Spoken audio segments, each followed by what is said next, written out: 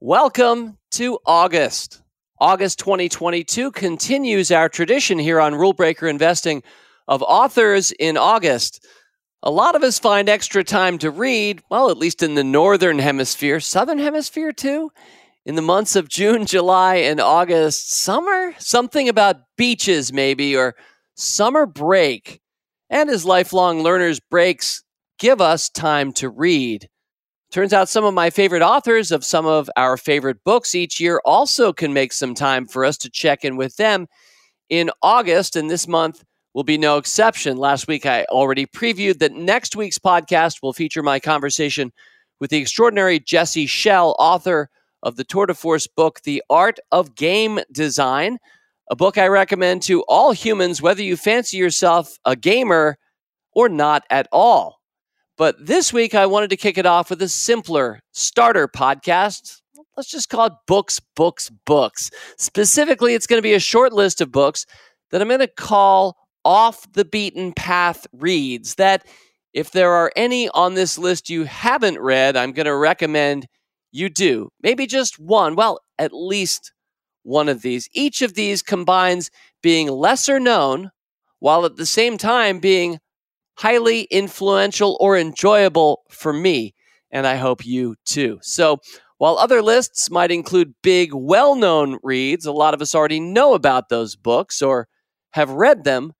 So to kick off Authors in August this week, wander off the path with me for a spell, will you? Only on this week's Rule Breaker Investing. It's the Rule Breaker Investing Podcast with Motley Fool co-founder David Gardner.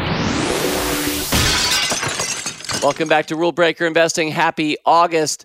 Well, I already shared with you the framework, so let's turn this into a mathematical ratio. In the numerator will be how much this book that I've read in the past, and I've read all of these this week, has benefited me. It might be that it influenced me, it improved me, or it amused me. All of those things are good. Those are in the numerator. The denominator for picking books with a high ratio here would be how little known they are. So the lesser known, the smaller the denominator, the bigger the numerator, the higher the ratio. So those are the books that I have in mind off the beaten path this week. And I say we get right into it. Now, I have a few runners up I want to mention ahead of time, and all of this will be alphabetical this week. So let's kick it off with Destiny of the Republic, a book that I really love. And if you've not heard of that book before, or if you've never read anything by Candice Millard before, I highly recommend to you her book, Destiny of the Republic, the story of James Garfield, the U.S. president in the 19th century, who was essentially assassinated, one of those presidents who was, although it wasn't instantaneous. It took him a while to die. And the story of what happened, who he was, and what led to that outcome is moving and incredibly instructive. And if it's a Candice Millard book, that means it's beautifully researched and written. So I really love Destiny of the Republic, but all four of her books, including her newest book, River of the Gods, I am a fan of. When Candice writes a new book, I read it. I recommend it to you too, but I will also say Candice isn't as well known as, I don't know, James Patterson or Stephen King. So I think she counts as off the beaten path, even though I think she's one of our foremost writers of nonfiction history because she brings such a literary tilt to it and deeply researches her book. It takes usually Candice 4 to 6 years to write a new book, it seems to me, and Destiny of the Republic, no exception. So there's a runner-up, but because she's a little bit better known than some of my others, and because her books are more recent, she's just not obscure enough to be featured as one of my 5 this week. The second of my 3 runners-up is The Inevitable by Kevin Kelly, another book that I love, and really both Candice and Kevin Kelly have been before on this podcast. Kevin Kelly, of course, one of the co-founders of Wired Magazine, and The Inevitable, his focus on 12 technological forces that will shape our future. He wrote it some years ago. He said over the next 25 years. And because those technological forces are not what you think, it's not biotechnology or augmented reality or cryptocurrency. Nope, it's things like becoming, flowing, screening, sharing, filtering. The list goes on. These are all gerunds, and each of them he illustrates further. For example, flowing, in that chapter, he's talking about unstoppable streams in real time for everything. So these days, if your iPhone's like mine, it updates itself sometimes multiple times a day. If you have a lot of apps, the newest version of the app just auto updates itself, and your phone is, without you really caring or noticing, sometimes you care if the whole interface of your favorite app changes, but all of a sudden those apps on our phones are just sort of updating themselves. And that's part of the flow that Kevin Kelly's talking about. These days, it's not just my phone, it's my car too. If you have a Tesla, or I'm sure some other cars are starting to do this, you have software upgrades floating through the air, changing the nature of your car from one drive to the next. So I think, again, Kevin Kelly is right, and that book is highly worth your read if you've not encountered it before. And my third and final runner-up, well, once again, an author featured on this podcast, and the reason this one doesn't make the list of 5 is because we really covered it only a few months ago. But let's talk about Death Over Dinner. If you've listened to this podcast throughout 2022, you've already been, no doubt, influenced, I hope for good, by this wonderful book by Michael Hebb. But lots of other people, even people working within the end-of-life industry, and that includes everyone from pastors with pastoral care to neurosurgeons having to make really tough calls in the moment. So many people, in my experience, have not yet really heard of this book or thought about the importance of being real, acknowledging mortality, and having important conversations. And anybody who joined us last week for the July mailbag heard another incredible story, this one from our friend Fergus Cullen, about an 18-year-old put in a really difficult position because dad never signed a will. So let's talk about Death Over Dinner, a beautiful book, but already pretty well exposed here on this podcast in 2022. So there we are, 3 runners up. Without further ado, let's get into 5 books off the beaten path. Now, for each of these, I will be providing the title, the author. I'd like to explain who I think the book is for. Not every book is necessarily for every listener, and why I'm glad I wandered off the path to find this book, and maybe a great line or two or passage from each of these books. That's what I want to share with you this week. Book number 1, and we're going to do these alphabetically by title, and I should mention as well, I will mention the year that each was published. I'll point out right now that every single one of these books is more than 10 years old. That's part of what I think puts them off the beaten path. These authors are not doing Good Morning America interviews for their book that just came out yesterday, or hoping to time up their TED Talk with the publication of their 2022 book. Every one of these books and authors is from more than a decade ago. Many still living, but certainly not all. Jerome in 1899, but we'll get to that in a little while. Let's go to book number 1.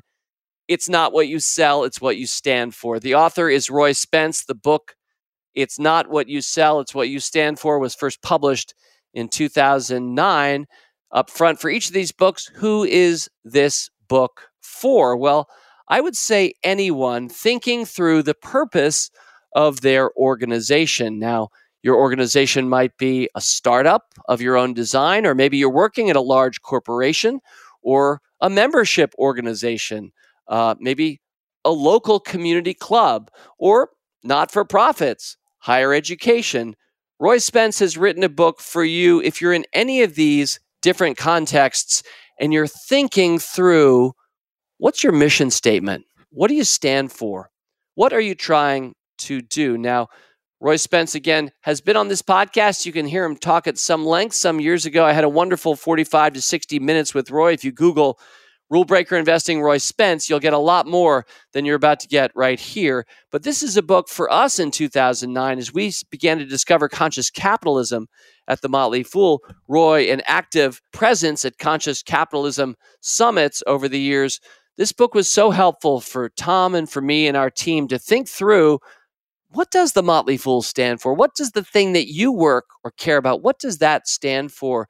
And Roy lays out in the book 3 fundamental building blocks of high-performing, high-purpose organizations. And they are, real quickly, number 1, that you're built to make a meaningful difference. You know, I've introduced the SNAP test, talked a lot about that before for investors, an opportunity for you to snap your fingers. And if that stock you're looking at, that company disappeared overnight, would anyone notice?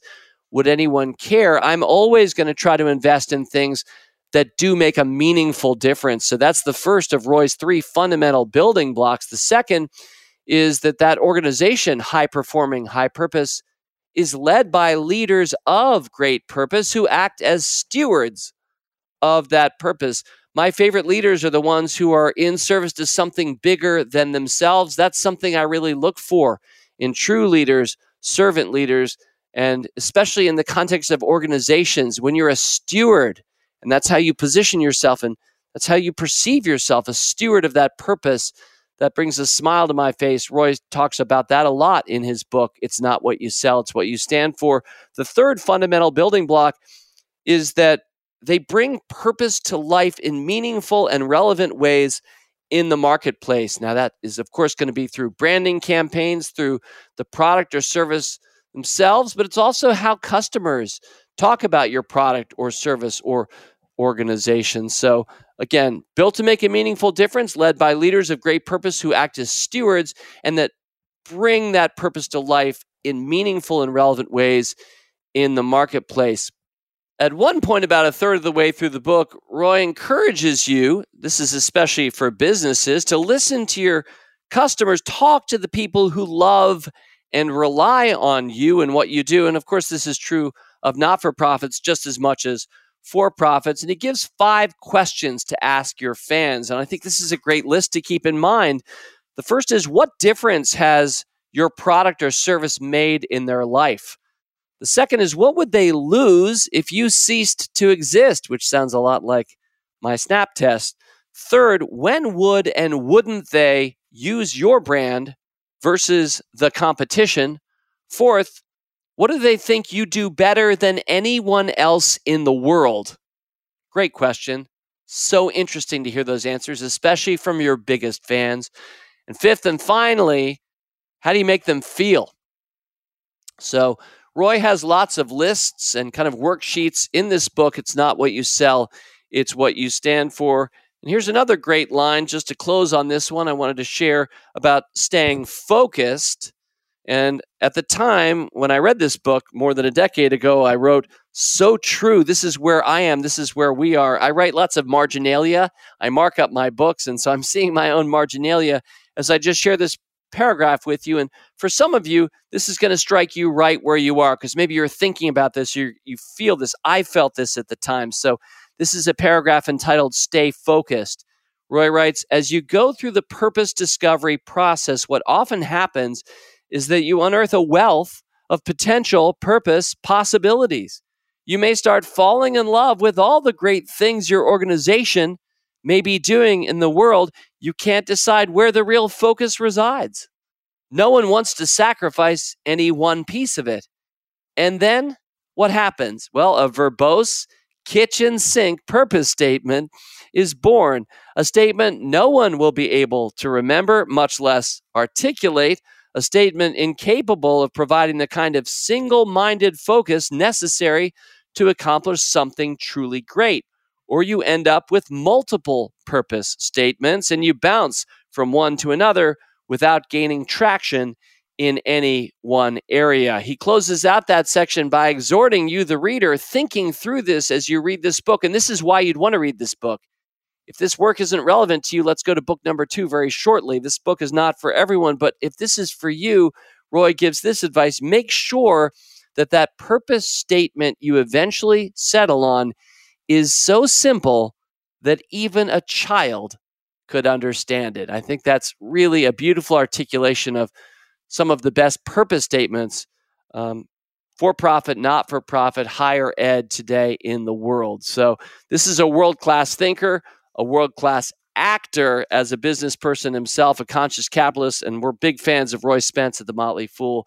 So if you haven't read It's Not What You Sell, It's What You Stand For, and it seems like it might be intersecting with where you or your organization are right now or are headed, boy, do I recommend you spend some time reading his pretty short book.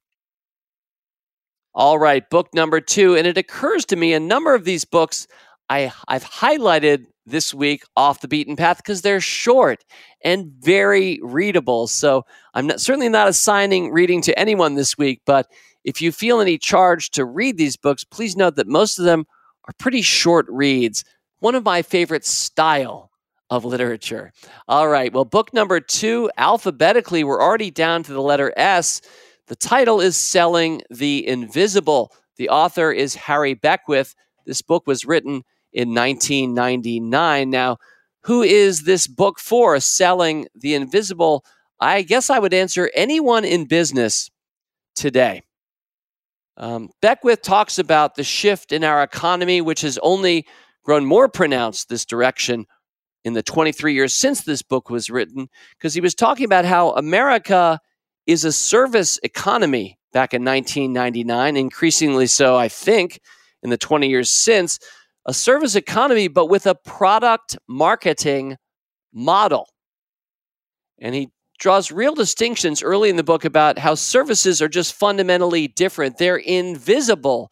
A product like a car or an iPhone or your brand new modular sofa, products are visible, tangible, and how you as a business person would sell those or market those, it's a lot easier because it's very visible to people. And if it's beautifully designed, that makes your job easy as a salesperson. If it's not, that makes your job harder, but you have an entirely different job if you are a service marketer. To quote Beckwith at one point, and by the way, this is such a readable book. He's a beautiful writer.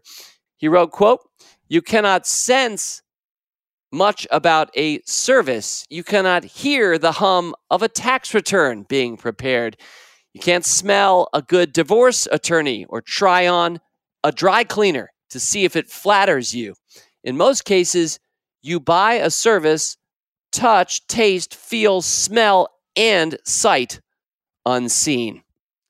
I like to pull a great line or two from some of these books. Here's another from Harry. He writes, as he sets you up to read the book, "This is not a how-to book, although it contains many concrete suggestions. Instead, this is a how to think about book, because if you think like these new marketers, if you think more broadly and deeply about services and their prospects, you will figure out dozens of better ways to grow your business." Now, one thing I've always loved about Harry's books, and he's written a few, and there's a new one coming out, I understand, soon.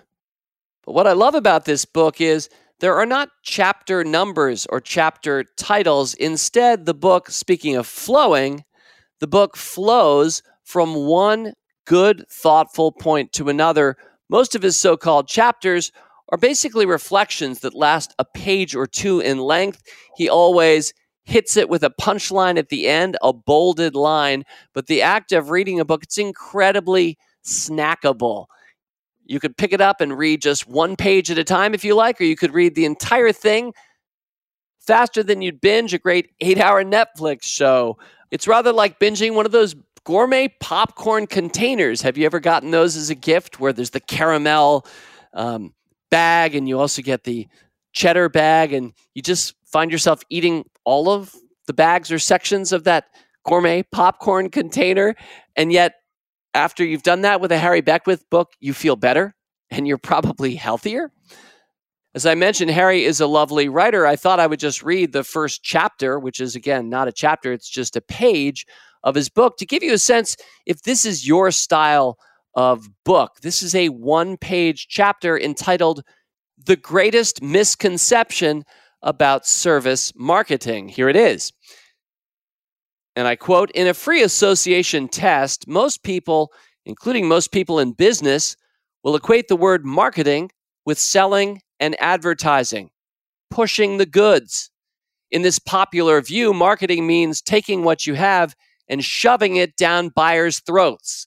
We need better marketing invariably means we need to get our name out with ads, publicity, and maybe some direct mail. Unfortunately, this focus on getting the word outside distracts companies from the inside and from the first rule of service marketing, which is the core of service marketing is the service itself." I'm not suggesting, Beckwith writes, that if you build a better service, the world will beat a path to your door. Many, quotes, better services are foundering because of rotten marketing. Nor am I suggesting that getting the word out is enough. Getting the word out and attracting people to a flawed service is the preferred strategy for killing a service company. This is what I am saying. The first principle of service marketing is Guy Kawasaki's first principle of computer marketing: get better reality. In quotes, better reality in your service will make marketing easier, cheaper, and more profitable. In fact, some companies have improved their reality so much they can almost eliminate the getting the word out part of their marketing plans.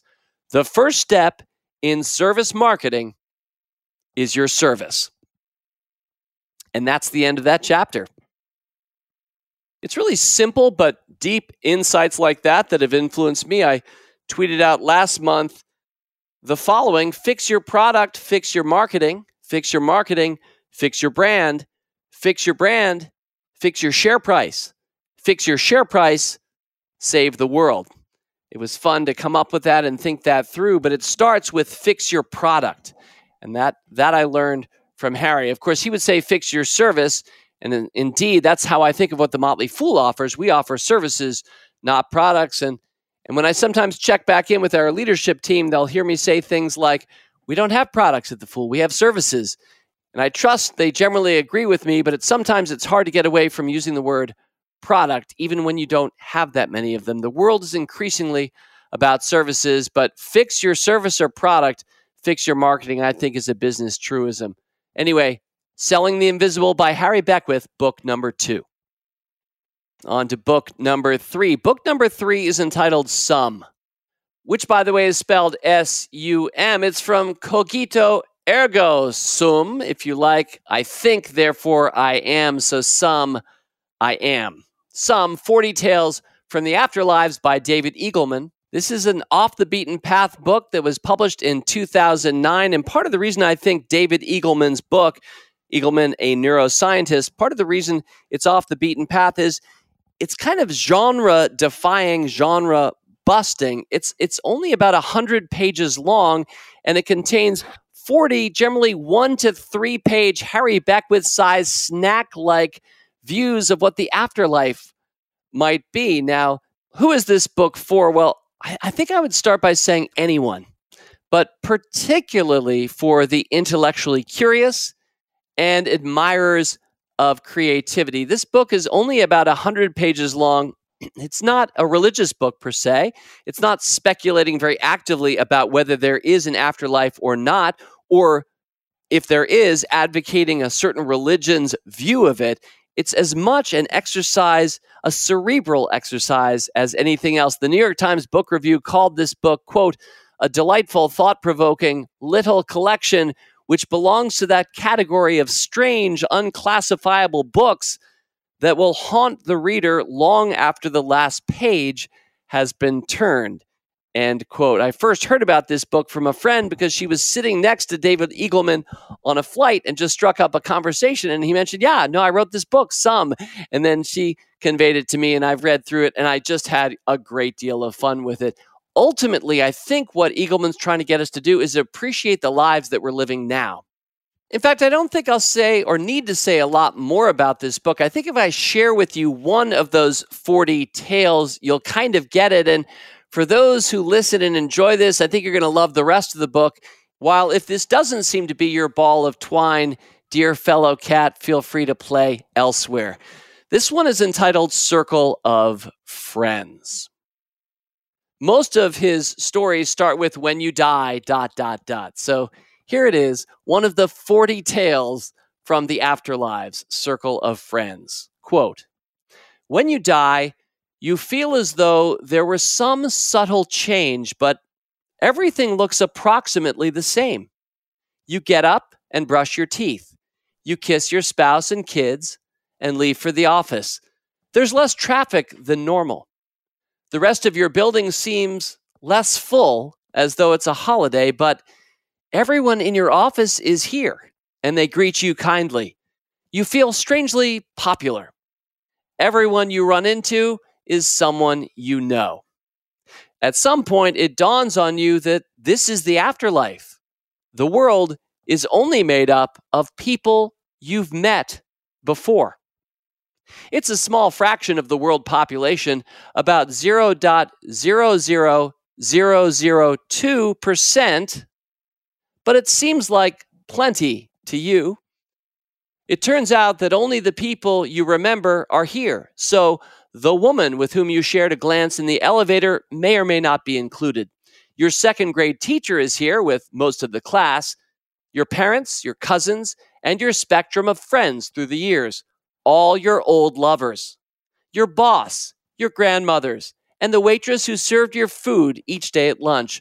Those you dated, those you almost dated, those you longed for. It's a blissful opportunity to spend quality time with your 1,000 connections, to renew fading ties, to catch up with those you let slip away. It's only after several weeks of this that you begin to feel forlorn. You wonder what's different as you saunter through the vast, quiet parks with a friend or two. No strangers grace the empty park benches.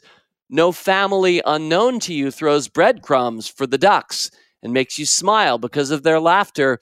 As you step into the street, you note there are no crowds, no buildings teeming with workers, no distant cities bustling, no hospitals running 24/7 with patients dying and staff rushing, no trains howling into the night with sardined passengers on their way home. Very few foreigners. You begin to consider all the things unfamiliar to you. You've never known, you realize, how to vulcanize rubber to make a tire. And now those factories stand empty. You've never known how to fashion a silicon chip from beach sand, how to launch rockets out of the atmosphere, how to pit olives or lay railroad tracks. And now those industries are shut down. The missing crowds make you lonely. You begin to complain about all the people you could be meeting, but no one listens or sympathizes with you because this is precisely what you chose when you were alive. And again, that was entitled Circle of Friends. It's not a utopia, that one. It's not a dystopia. But isn't it provocative? Doesn't it cause you to wonder, am I leading a more interesting life? That's how I think about it. Anyway, thank you, David Eagleman. Your book, Some, really a delight, a quick read and a reread, a delightful, thought-provoking book. All right, let's go on to book number 4.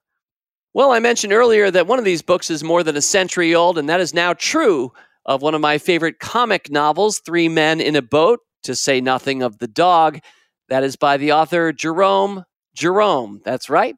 That was this British author's name, Jerome Klapka Jerome, and he wrote his book in 1899. Now, who is this book for? Well, I would say people who enjoy comedy, fans of British humor, probably middle-aged men, because it's a story of 3 younger to middle-aged men who go off together on an adventure along the Thames, 3 men in a boat, and it's a comic travelogue. It's kind of a picaresque novel written by somebody who had a great sense of humor and sometimes a little bit too much delight in purple prose, but it was sort of a late Victorian era work, and I think sometimes that colored Jerome's view of the world. But if you like P.G. Wodehouse, if you like other comic authors of the same period or general bent like Saki, by the way, another one of those turn-of-the-century British humorists. I've always loved this line from Saki. The cook was a good cook as cooks go, and as cooks go, she went. It was an era where upper-class British families, well, they were trying to retain their cooks. The cook was a good cook as cooks go, and as cooks go, she went. If this is your kind of humor, then I think you're really going to enjoy Three Men in a Boat. I've loved it. I've read it and reread it. I've read it aloud to our kids. And in fact, I thought, why wouldn't I share a little bit of it here with you since it's August, summer? You might have a quiet moment. Maybe you're out for a run or at the beach. And so let me share with you the character portrait of Uncle Podger, who's not really a character in Three Men in a Boat, but I think you'll understand this character portrait, and it's certainly a good sample of Jerome's prose. I should mention I have had reference to call this book out in the past, at least one other time I've done, as I'm about to do a dramatic reading with my affected British accent. I remember talking about Housemaid's Knee. And for longtime listeners who deeply remember the early days of this podcast, you might remember me sharing the opening of this book, where the author, as he flips through one of those books of maladies, feels as if he has every single one listed except for some reason Housemaid's Knee. And while that was a fun comic bit, this one about Uncle Podger, in our family household anyway, we have cause to reference this character time and again, anytime it's time to fix something around the house. So Jerome writes, he always reminds me of my Uncle Podger. You never saw such a commotion up and down a house in all your life as when my Uncle Podger undertook to do a job. A picture would have come home from the frame makers and be standing in the dining room, waiting to be put up. And Aunt Podger would ask what was to be done with it, and Uncle Podger would say, "Oh, you leave that to me. Don't you, any of you, worry yourselves about that. I'll do all that." And then he would take off his coat and begin. He would send the girl out for 6 penn'orth of nails, then one of the boys after her to tell her what size to get, and from that he would gradually work down and start the whole house. "Now you go and get me my hammer, Will," he would shout. "And oh, you bring me the rule, Tom, and I shall want the step ladder, and I had better have a kitchen chair too, and Jim, you run round to Mr. Goggles and tell him Pa's kind regards, hope his leg's better, and will he lend him his spirit level? Oh, and don't you go, Mariah, because I shall want somebody to hold me the light. And when the girl comes back, she must go out again for a bit of picture cord. And Tom, where's Tom? Tom, you come here. I shall want you to hand me up the picture." And then he would lift up the picture and drop it, and it would come out of the frame, and he would try to save the glass and cut himself. And then he would spring round the room looking for his handkerchief. He could not find his handkerchief because it was in the pocket of the coat he'd taken off, and he did not know where he'd put the coat, and all the house had to leave off looking for his tools and start looking for his coat, while he would dance round and hinder them. "Doesn't anybody in the whole house know where my coat is? I never came across such a set in all my life, upon my word. I didn't. 6 of you, and you can't find a coat that I put down not 5 minutes ago. Well, of all the—" And then he'd get up and find that he'd been sitting on it and would call out, "Oh, you can give it up. I've found it myself now. Might just as well ask the cat to find anything as expect you people to find it." And when half an hour had been spent in tying up his finger, and a new glass had been got, and the tools, and the ladder, and the chair, and the candle had been brought, he would have another go, the whole family, including the girl and the charwoman, standing round in a semicircle, ready to help. 2 people would have to hold the chair, and a third would help him up on it and hold him there, and a fourth would hand him a nail, and a fifth would pass him up the hammer, and he would take hold of the nail and drop it. "There," he would say in an injured tone, "now the nail's gone." And we would all have to go down on our knees and grovel for it, while he would stand on the chair and grunt and want to know if he was to be kept there all the evening. The nail would be found at last, but by that time he would have lost the hammer. "Where's the hammer? What did I do with the hammer? Great heavens! 7 of you gaping round there, and you don't know what I did with the hammer?" We would find the hammer for him, and then he would have lost sight of the mark he'd made on the wall, where the nail was to go in, and each of us had to get up on the chair beside him and see if we could find it. And we would each discover it in a different place, and he would call us all fools one after another and tell us to get down. And he would take the rule and remeasure and find that he wanted half 31 3/8 inches from the corner, and would try to do it in his head and go mad. And we would all try to do it in our heads and all arrive at different results and sneer at one another, and in the general row the original number would be forgotten, and Uncle Podger would have to measure it again. He would use a bit of string this time, and at the critical moment, when the old fool was leaning over the chair at an angle of 45, trying to reach a point 3 inches beyond what was possible for him to reach, the string would slip, and down he would slide onto the piano, a really fine musical effect being produced by the suddenness with which his head and body struck all the notes at the same time. And Aunt Mariah would say that she would not allow the children to stand around and hear such language. At last, Uncle Podger would get the spot fixed again and put the point of the nail on it with his left hand, and take the hammer in his right hand, and with the first blow, he would smash his thumb and drop the hammer with a yell, on somebody's toes. Aunt Mariah would mildly observe that next time Uncle Podger was going to hammer a nail into the wall, she'd hoped he'd let her know in time so that she could make arrangements to go and spend a week with her mother while it was being done. "Oh, you women, you make such a fuss over everything," Uncle Podger would reply, picking himself up. "Why, I like doing a little job of this sort." And then he would have another try, and at the second blow, the nail would go clean through the plaster and half the hammer after it, and Uncle Podger be precipitated against the wall with force nearly sufficient to flatten his nose. And then we had to find the rule and the string again, and a new hole was made, and about midnight the picture would be up. Very crooked and insecure, the wall for yards round, looking as if it had been smoothed down with a rake, and everybody dead, beat, and wretched, except Uncle Podger. "There you are," he would say, stepping heavily off the chair onto the charwoman's corns, and surveying the mess he'd made with evident pride. "Why, some people would have had a man in to do a little thing like that." And that line, "some people would have had a man in to do it," is something that I have used any number of times trying to fix something in my house myself. At one point, I remember, this is now me, no longer Jerome. At one point, I remember reading a plumbing guide I had picked up at Home Depot, ready to fix my own toilet, and I later, the next day, called the plumber in, and he had to reassemble the entire thing as he fixed our family toilet some 20 years ago. Why? Some people would have had a man in to do it. Well, Three Men in a Boat has a lot of different comic bits. It's a perfect summer read. It's also just a delightful throwback to a previous era before iPhones, before automobiles, to a quieter, simpler time where you could just sit in a boat, not being distracted, and make hay and make merry with friends, in this case, down the Thames. I hope you enjoy, if you've not read it, Three Men in a Boat. It's a book I've really loved. Which brings us to our final book for Books Off the Beaten Path. This one written in the year 2010 by a couple, a husband and wife team, Dave Ulrich and Wendy Ulrich. The title of this book is The Why of Work.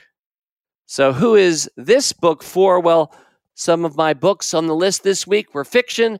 Others were experimental, but a number of these, of course, business books. This one, no exception. Who is this book for? I would say leaders of organizations, but especially people who work in human resources, on culture teams, people teams. The Why of Work. You know, many times I've said before in the show, make your portfolio reflect your best vision for our future. And in recent times, I've tried to tweak that to have it speak to life. And I've said, make your life reflect your best vision for your community. Well, The Why of Work is one of those books that helps you think about how to do that well. The Ulriches, who've made careers advising others in their companies about how to create abundant organizations, they define abundance this way. Quote, work settings in which individuals coordinate their aspirations and actions to create meaning for themselves, value for stakeholders, and hope for humanity at large, end quote. I think that's a beautiful definition of abundance, and I'm going to say it again, specifically, again, their words describing abundant organizations. I think I'm working for one today that my brother and I helped found 30 years ago. I hope you're working for one. I'm one of those fans of abundance, and I think Dave and Wendy Ulrich do a beautiful job, again, defining what that means in organizational context.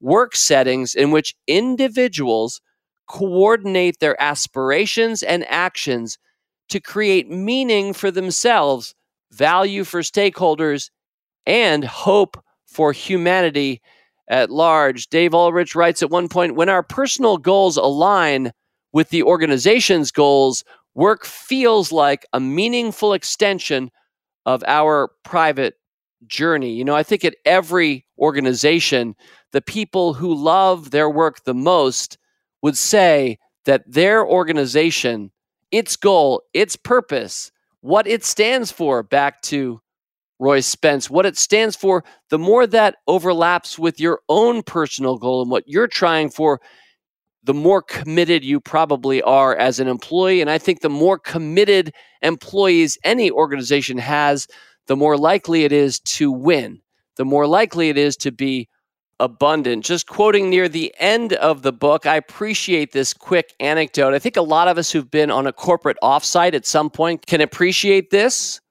Early in his career, Dave facilitated versions of a tea group, the book reads, where members of a team got together over a weekend to share their personal feelings about work, each other, and the company. Late Saturday night, as fatigue set in, people's defenses often fell, and they tended to open up and be honest with each other, sometimes to the point of rudeness. Often, a false sense of genuine emotional intimacy resulted. Unfortunately, this temporary intensity of sharing real feelings was frequently lost by Monday morning when they all returned to work and the organization patterns that they had established.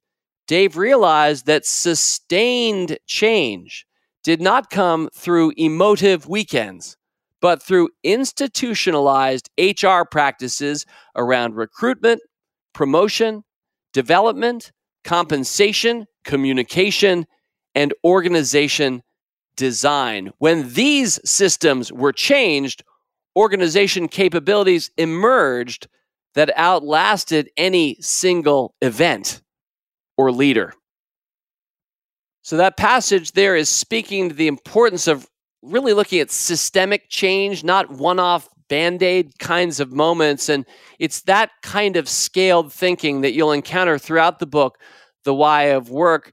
I think it's a largely overlooked book. When I looked up the Ulriches on YouTube to see a little bit of them talking about their book, The Why of Work, one of the videos I encountered from the year 2013, it says The Why of Work Introduction.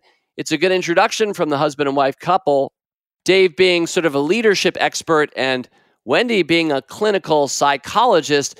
But I was only the 539th view of that video on YouTube. I think the Ulriches are real OGs. There are a lot of people giving TED Talks these days or writing books on the importance of purpose in the workplace. The Ulriches were doing it well before most, and this is a book that stands the test of time and will really give you some frameworks and rigor if you're looking as a leader of your organization to make it abundant and make it a place where your employees feel as if their own life's work is deeply centered with the organization's work, and they probably want to keep working for you for a good long time. So again, a business book. Now, anybody who's listened to Rule Breaker Investing for any length of time knows that often one of the reasons we love business books is because not only can it apply to our own businesses, but as investors in others' businesses, the more we can learn about business, the better off we're going to be investing our own money and picking stocks. So I'm always looking for companies